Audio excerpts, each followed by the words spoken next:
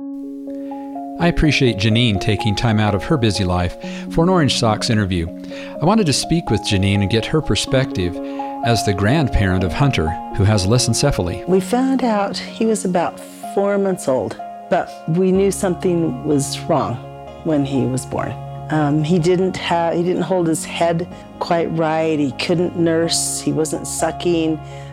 He couldn't, no eye contact. He didn't look you in the eyes, kind of glanced away, and we thought, oh, he was maybe developmentally delayed.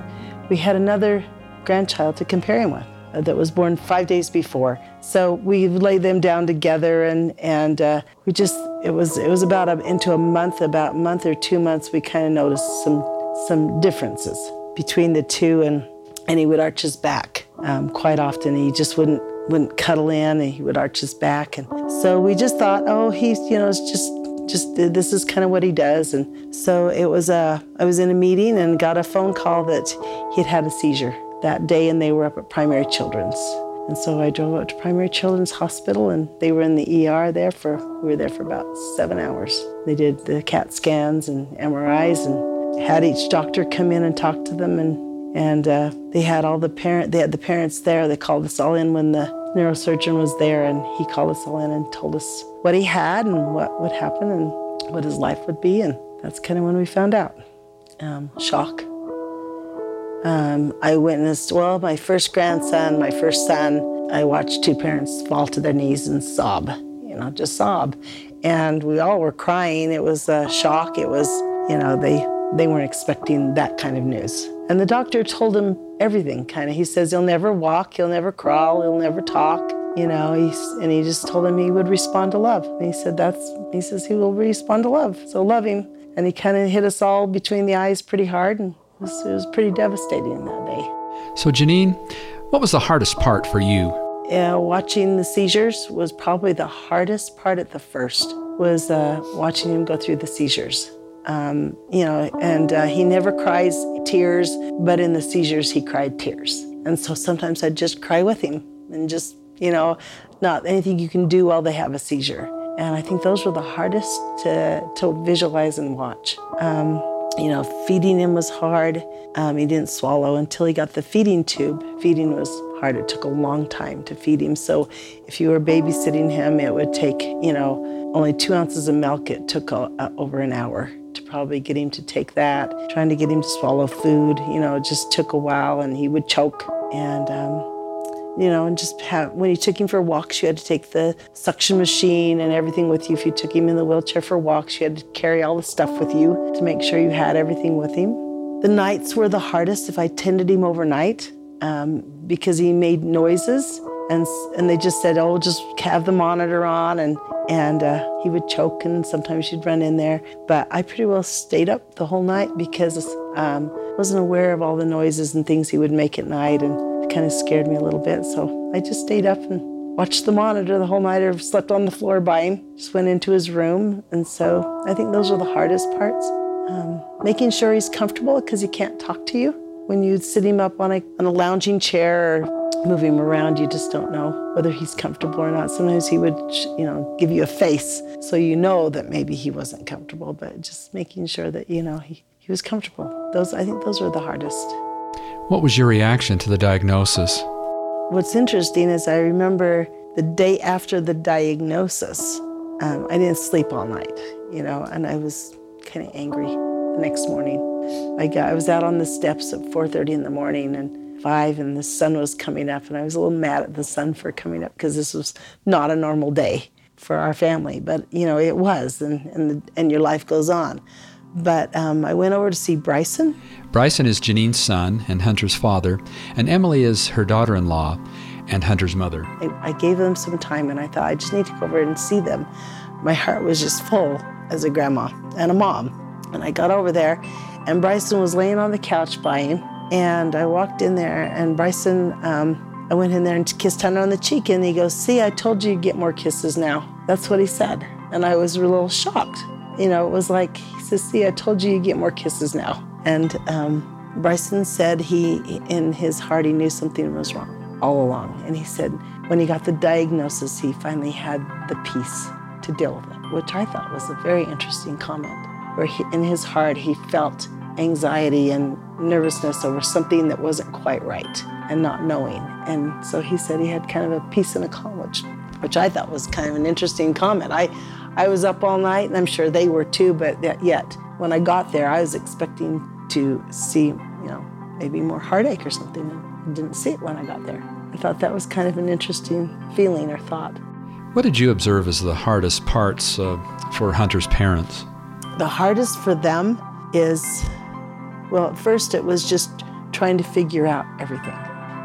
They tried shots, cortisone shots, they've tried this, and deciding whether to have a feeding tube or not. And if he qualified for the feeding tube, he wasn't eating, he was real skinny.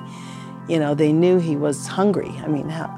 He was skinny and he didn't eat very well. And to know that your baby was hungry, that worried Emily a lot. To know that your baby's hungry or your child's hungry.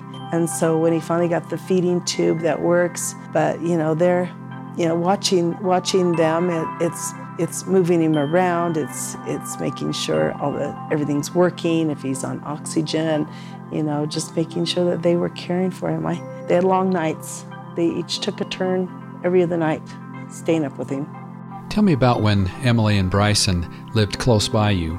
Well, when they lived here, I was their respite, and I was the overnight person. And as he's gotten older, when I cared for him when he was little and just had one or two kids, but when they wanted to leave all the kids, that was hard. Because it took me half an hour to 45 minutes to get all of his meds ready. They're quick at it. They had to crush them. They couldn't get liquid ones because they cost more money and the insurance wouldn't cover them. And so you have to cut all the pills, you have to crush them, you have to suction them into all the syringes, and all that sort of thing. And it just took me forever to do all those things. And the more kids they got, the harder it got for me, but he got bigger. And to carry him around, or he's 10 years old, but he's as tall as I am now.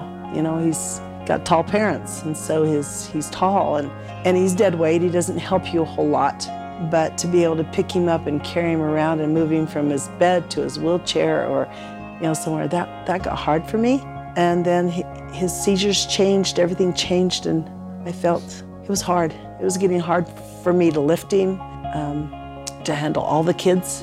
And so just before his 7th birthday, they decided to move to Arizona for the last few years of his life. Here he had pneumonia. He was in the hospital all the time. We about lost him. He doesn't swallow real well. He has lots of mucus. And so they moved to Arizona, and I felt a very, very peaceful feeling. I thought I would miss him. I did miss them, but it's getting hard for me to take care of him. And so when they moved to Arizona for the last few years of his life to have better weather and climate, and he was supposed to live till 5, and he's 10. So they moved down there, and it's been wonderful for them down there. They were able to get services. So they have night nurses. So for the first time in their life, they slept, and I think it changed their lives having sleep with the other kids. And then because of their career choices and their financial stability, they were able to hire 2 caregivers that come every week. 2 caregivers I don't know if they're quite full-time, but they help with the other kids with housekeeping, chores, and that. And so it freed him up from taking care of him all day, so that kind of helped too. Tell me about the joys in having Hunter in your family. The joys? Ooh, just when he was little and I hold him, celestial face. Just like the same peace that you get, I would feel peace. And I thought, how can you feel peace, with a child that his body is not even like anyone else's, and it's not going to function.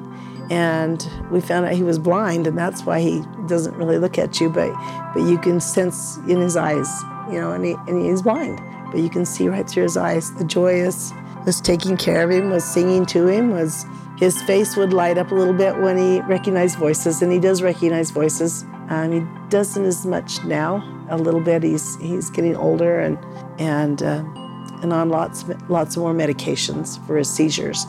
But, he would recognize your voice and just grin from ear to ear. And so that's the joy right there. What has been the impact of Hunter on your extended family?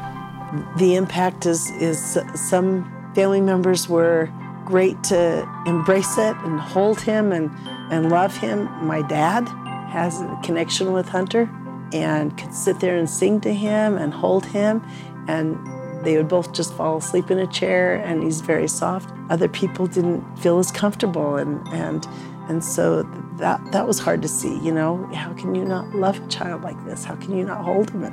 And so other people had to learn how to hold him or how to talk to him. He doesn't respond back, so how do you communicate? How do you do those things? And yet, you know, you can love a child that doesn't communicate back just as much as you can another one. You know, he's changed our lives, and I can't say, you know, exactly how has he changed our lives. You know, he's a grandson. He's cute. He's got lots of equipment. Whenever you go somewhere, you know, it's like packing up a whole house, you know. But, you know, he's changed our lives, and I think, you know, will he be missed? Absolutely. I think, you know, to lose a child doesn't matter whether he has a disability or not. I think the love that you feel is beyond words. He brought us closer together. There were times when you didn't feel close, or you felt like, wow, what are we going to do? Or how are we going to handle this? Or, you know, nursing the baby, I would go to the hospital and take the nights till like 1 or 2 in the morning, then I'd be to work the next morning because they needed some time together with their other kids. And you look at the challenges that they've had and you know, the money spent and the things that they have to do, and you look at it and it, you know, it changed their lives. But I can't say that it's all been good. It's been good. It's been really good. I appreciate Janine and her honesty as she spoke of the difficulties and rewards of having Hunter as her grandchild.